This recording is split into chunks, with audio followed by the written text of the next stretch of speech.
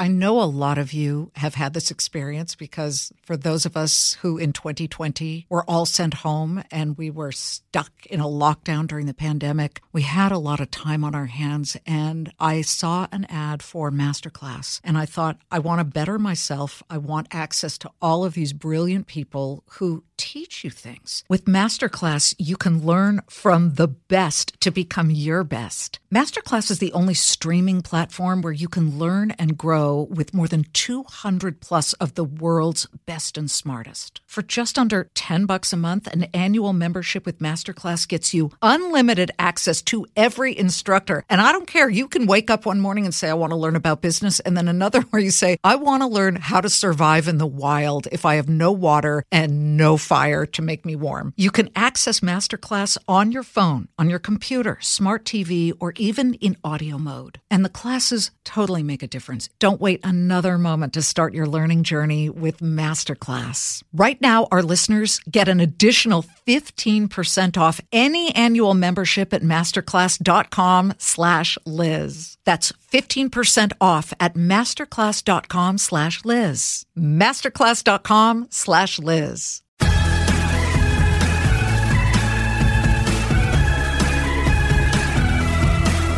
Well, welcome back to Everyone Talks to Liz. Hi, you guys. So happy to speak with you once again. You know what? I have one word for you because it was so huge last week and it has been massive this entire year of trading and quite frankly through the pandemic. Robinhood, right? The free online trading app has been the platform of choice for stock trading for the meme stock, Reddit room, Wall Street bets crowd. And it's really shown the power of the retail or individual trader. But when it itself went public last week, it was not a good IPO or initial public offering. In fact, it fell its first day of trade. It fell its second day of trade, and it's still not trading above its initial price of $38 a share. So what happened and what about this mysterious world of IPOs? Well, I thought, let me bring in my BFF, Charlie Gasparino, from Fox Business, superstar, who really understands the entire picture there. And let me hear from you, Charlie. Welcome to Everyone Talks to Liz again about what you think, A, went on with Robinhood, and B, why don't super hot chatter about IPOs, why don't they soar every time? Well, nothing's supposed to happen every time. And, remember Facebook's IPO kind of flopped initially, right? They had a bad IPO open. Here's what I would say about these IPOs, though. They were heavily touted and, they showed it's Robinhood and it's the other one we did today. The Soho House IPO, MCG, I think it's under the stock symbol. It shows the limits of retail. On both of those IPOs, they opened up retail investors. They opened up a chunk of it to retail investors. They did that as institutions were kind of backing off and were worried about the valuation. When you say institutions, you're meaning the Goldman Sachs of the world. And No. Those are the underwriters. I mean, the Fidelities, the big pension funds, the big buy side players that generally you want most of your IPO to go to the large institutions. Usually, both of these had like a huge retail component, 20-35% in the case of Robinhood, they left open 35%. Usually it's 1%. It's a sliver. And you basically place most of the stock with professional traders who then do flip it. Some retail gets it. And on top of that, you mostly want to put it with institutions that are going to hold it for the long haul, ride out the ups and downs of the stock. They didn't do that in this case, in both of these. Robinhood heavily marketed their IPO to their clients that use the app. Soho House, MCG, heavily, from what I understand, marketed to its clients, the people that belong to Soho House and the other properties. And you have to ask yourself, why did they do that? Now, both would say, well, we want to democratize the stock market in terms of Robinhood. Soho House would say, oh, we want our clients to benefit and be part of, have some skin in the game in our success. I get all that. But we should point out that in both cases, as they opened it up majorly to retail, It was the institutions that were worried about the valuation and backed off.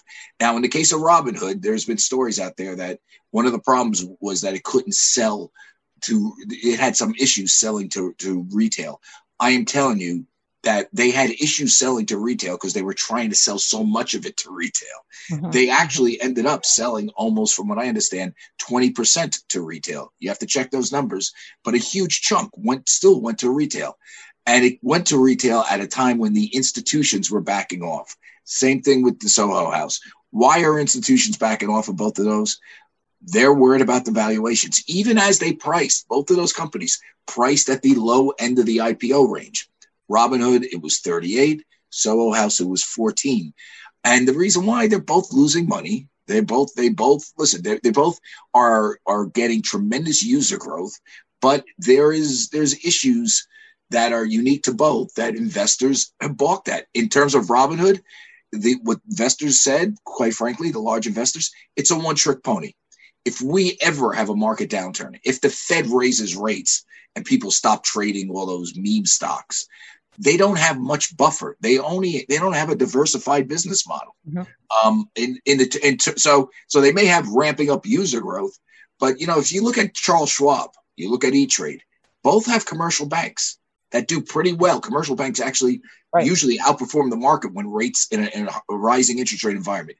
Soho House, on the other hand, is you just listen. What is the appetite for people to join clubs? They got crushed in 2020 because of COVID. Obviously, people are going back to normal now, or some semblance of normal. But even those places, you gotta, is it a sustainable business model, and is it worth its current valuation? So I would say, institutional investors, as always, sniff this out, and it's the retail guys that may be holding the bag on this. Well, you look at Robinhood, and everyone thought that Robinhood would be the hot IPO. On Thursday, when it went public, and they're all cheering at the NASDAQ. And I mean, listen, they have upended the industry. They've gotten a ton of attention, a ton of investment. It was a flop. I'm sorry, there's no other way to describe that. That doesn't necessarily portend a flop of a company in the future. I mean, you look at Facebook, and this is more to the question of IPOs overall. When Facebook went public in May of 2012, it flopped as well for a whole bunch of different reasons. But look at Facebook today. So in a way, people shouldn't fear that happening. But isn't the old adage, don't buy a stock on the very first day it goes public? Yeah. I mean, here's what I would say. You have to believe in management. You have to believe that management will grow the company. Facebook was a great concept on itself, but remember, until they brought Sheryl Sandberg in and she found different alternative, remember, it's not just Facebook. Facebook has different, I mean, they have mobile apps.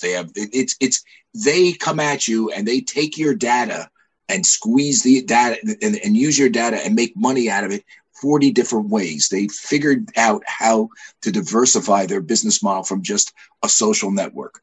Robinhood has to do that as well. Are they articulating that as well? I don't think so. I don't think investors bought it. They have to do different things than just be a trading platform. Because when rates rise and when we do have a bear market, there's a reason why Goldman Sachs makes money in a higher interest rate environment. I mean, they do. They know how to make money. They have a bank. They have other things. Robinhood is a one-trick pony, and it needs to use this IPO to become a three-trick pony. Mm-hmm. And the question is, do investors believe they're going to do that? Do they have a coherent plan to do that? And a lot of investors didn't think they did when they listened to the Remember the .com bubble bursting. I remember this very well, so do you. And what happened was everybody who had rushed in to buy names like eToys and UBid and who knows what else, right, they froze in place and they stopped trading. Volume collapsed. Trading volume went so low. And for the next, I want to say till 2005, 5 years, the markets just kind of bounced around and did nothing until the housing bubble. And so I think that people have to understand when they look at buying into brokerages, unless it is a multiple trick pony like a Schwab or a TD Ameritrade, which can afford to kind of chill out a little bit because it was bought by Morgan Stanley, then I think TD was bought by Schwab. Morgan Stanley bought E-Trade. Okay, sorry about that. E-Trade. That's right. See, I get confused. It's the same. You're making the same point. It doesn't matter. I'm just telling you. Right. I know what you're saying. The point being that, Robinhood has to be careful. Robinhood investors, I should say, have to be careful because you have to plan for the worst case scenario. I think everyone stops trading or gets scared. You know what's great? Look at a stock chart of Amazon and then plot through that stock chart how Jeff Bezos changed the company. Remember, initially it was a bookseller, right? And then it became this, and then it started. You can buy that, and then you can buy this, clothes and everything. Now you can buy everything and watch movies.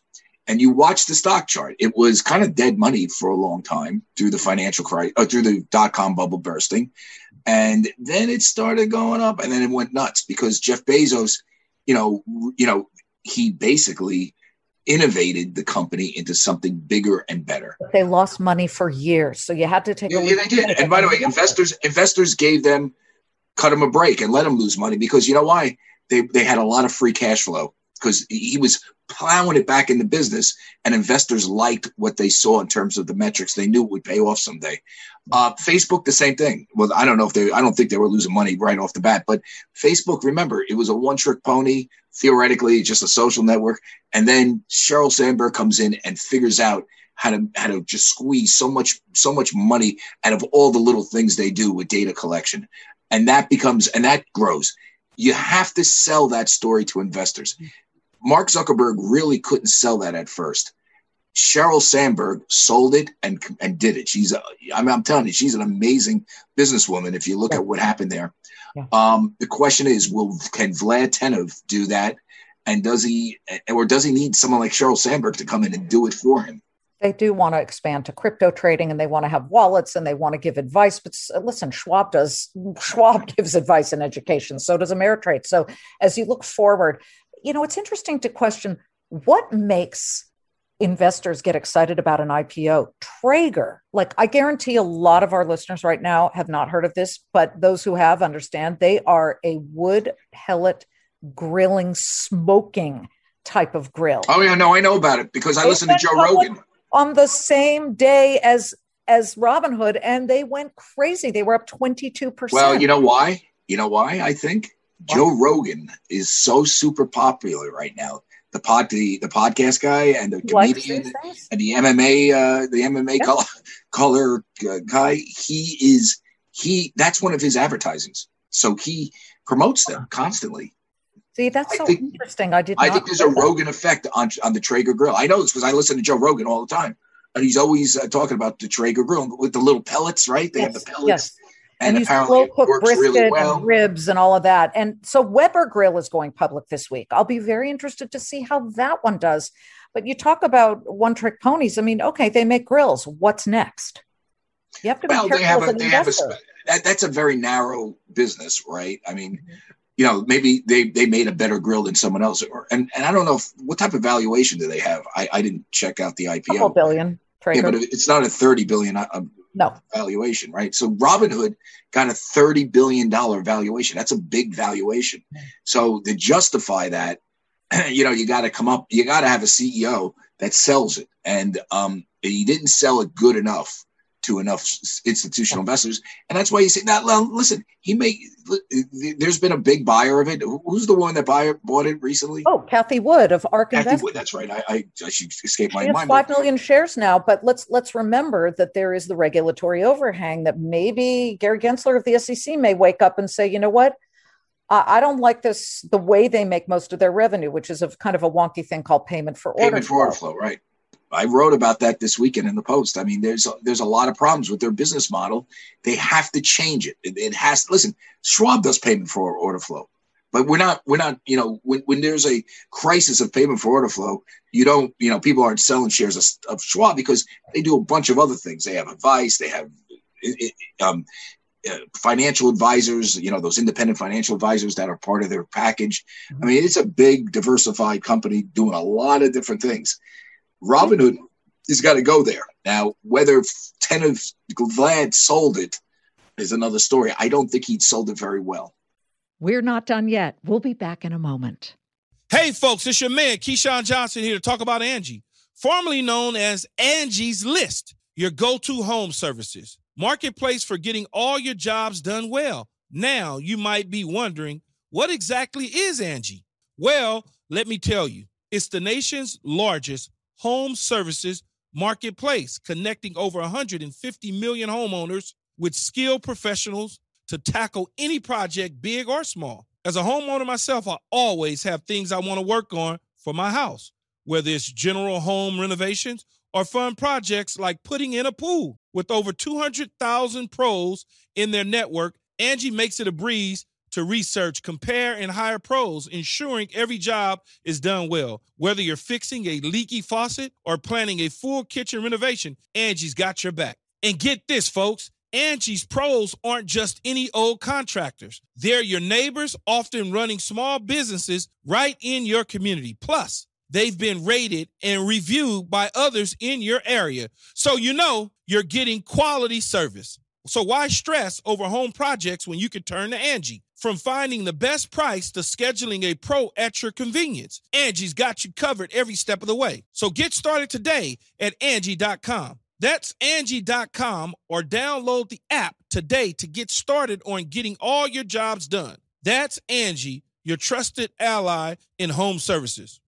Do you think the SPAC world, these special purpose acquisition companies where they find a target and then they reverse merge, do you think, and this is how Virgin Galactic went public, and this is how a lot of these companies are doing it, do you think this fad, is it a fad, or do you think it dies down and people go back to the traditional IPO model? I don't know. I mean, there's obviously some benefits to this thing, or else people wouldn't do it. So I think it has some life to it. But I'm just saying, why? So really, what a SPAC is a big publicly traded conglomerate, right? Mm-hmm. You're buying. SPAC buys different businesses. You put it all together. It's run by different managements answering to the guys who own the SPAC, right? Right. And now have conglomerates historically done well? I mean, GE hasn't. I mean, not the way. Do these? I mean, and can you synergize these companies? And it's I don't know. I mean, I think there's clearly, in my mind, questions about the model, and just the fact that anything that happens now, you're questioning, because we're in this like never land of Fed 0% interest rates, printing money. And whenever that happens, there's always going to be huge degrees of froth and BS. And, so it's hard to trust. I think that's part of it. It's hard to trust anything right now. Even like people will say Tesla is great. Now they actually have a real product, Tesla. That's pretty good, right? But even that, the valuation isn't worth what it's trading at. Right. And, it's just, it goes down the line. There's a lot of froth in this market. And, I can't tell you when a herd changes, but I read one of George Soros's books, The Mind of the Market, I think it's called. It's a brilliant analysis of herd movements. And, when the herd changes, it changes violently, by the way, on the downside. Well, the madness of crowds. Yes. Well, that's why, George Soros, people know him as a liberal political guy. He's actually a brilliant investor and a brilliant guy on the mechanics of the markets and how crowd behavior works and how people dive into stocks and why, and the inflection points. The book goes through it. I mean, I'm giving you really the very high end, not high level, not high end. I'm giving you the 30,000 feet Cliff Note version and not very high level, but it's a brilliant book. I suggest you read it, but it gets you, when you read it, you see like what's going on now, and you see like how the crowd is always one way. And then there's something, I don't know what it is, just something turns it. And it, who knows what it could be. And then it goes the other way. I always liken it to a flock of birds in the sky, and you'll be watching this flock of birds, whether it's a flick of a feather on one of them or a fly, they all turn and go in a completely opposite direction. You'll get stampeded if you're not careful. And that is the herd mentality of the market. Yeah, and along the way, there's little warning signs. And the question is the warning sign right now these two IPOs that we were talking about, particularly Robinhood? Is that the warning sign that this thing is way overvalued, that things need to come back to earth, that, we have inflation coming? I mean, here's the thing. Here's why raising interest rates, impacts the markets. If you believe there's inflation, and that's a huge tax on working class and poor people, you can't have it and maintain cohesive society because, working class people, they may get $5 extra in their pay, but food costs $20 more, and it's a sure way to seed social unrest. It always has, whether it's been here or in Germany during the Weimar Republic times. You know all the stories. You can't have that. So the Fed's going to probably stop that if it keeps persisting by raising rates and slowing down the economy, and then the markets go down, and that's where the froth comes out. So just remember, I'm not saying they are going to do that. He keeps saying, meaning Jerome Powell, keeps saying he's not going to do it until 2023. But, if you start getting massive inflation, you have no choice. Let's do some navel gazing here. You were just on vacation. What do people say about the Claman Countdown, the show that you and I do every single day together? Love it. I got nothing but positive praise for you. You're a pro, they say. They love our jousting. So I know. For those of you guys who don't know, it's worth it because we always kind of do a brother-sister fight. Yeah, I told them it's all real. We hate each other like brothers and sisters generally do. And, they just listen. One thing I think we bring to the table is we're real. We try to be real. All right. We're not like reading off of scripts. You ad lib 90% of your stuff. You can ad lib anything. I don't read a script. I read notes maybe. But so we bring reality to. We bring it real, and I think I think people like that. And listen, we call them as we see them. That doesn't mean you're always going to agree with us. Mm-hmm. I don't care if you agree with me or not, but I'm just going to tell you what I hear and what I think. And if I'm wrong, I'll admit that I'm wrong. Well, but your reporting, expertise goes back decades and decades. And make me older than I am. Nobody's better than Charlie, so I'm honored. Make me older than what I am, Liz. Decades. Listen, I'm right behind you. I think both Charlie and I were completely freaked out when we first got the AARP cards in the mail. Yes. You were first. You said, Jesus, Liz, I got the AARP thing. And then 2 months later, I got it. I'm thinking, when I was really freaked out? When my new producer told me, her father works in the business, Ellie Terrett. And I said, well, how old is he, by the way? And he's younger than me. Yeah, well, it used to be the Playmate centerfolds were born in the 80s. Oh, boy. Now we got team members who were born in late 90s of coming on the show. It's incredible. Charlie, thank you so much. Anytime, Liz. My pleasure. Charlie Gasparino. And you guys, it's must-see TV. And I'm not just saying that. Monday through Friday, 3 p.m. Eastern, the Claman Countdown. And I won't say his name, but one of our top competitors over at CNBC once told me he every day tunes in just to see the Charlie Liz dynamic. So I know who that is. I won't say his name either. Hey, listen, thanks a lot, Charlie. We'll see you next time. You got it, Lizzie. Bye. Thanks, everybody. And always tune in. It means so much to me that you're listening to Everyone Talks to Liz. The Fox News Rundown, a contrast of perspectives you won't hear anywhere else. Your daily dose of news twice a day, featuring insight from top newsmakers, reporters, and Fox News contributors. Listen and subscribe now by going to foxnewspodcasts.com.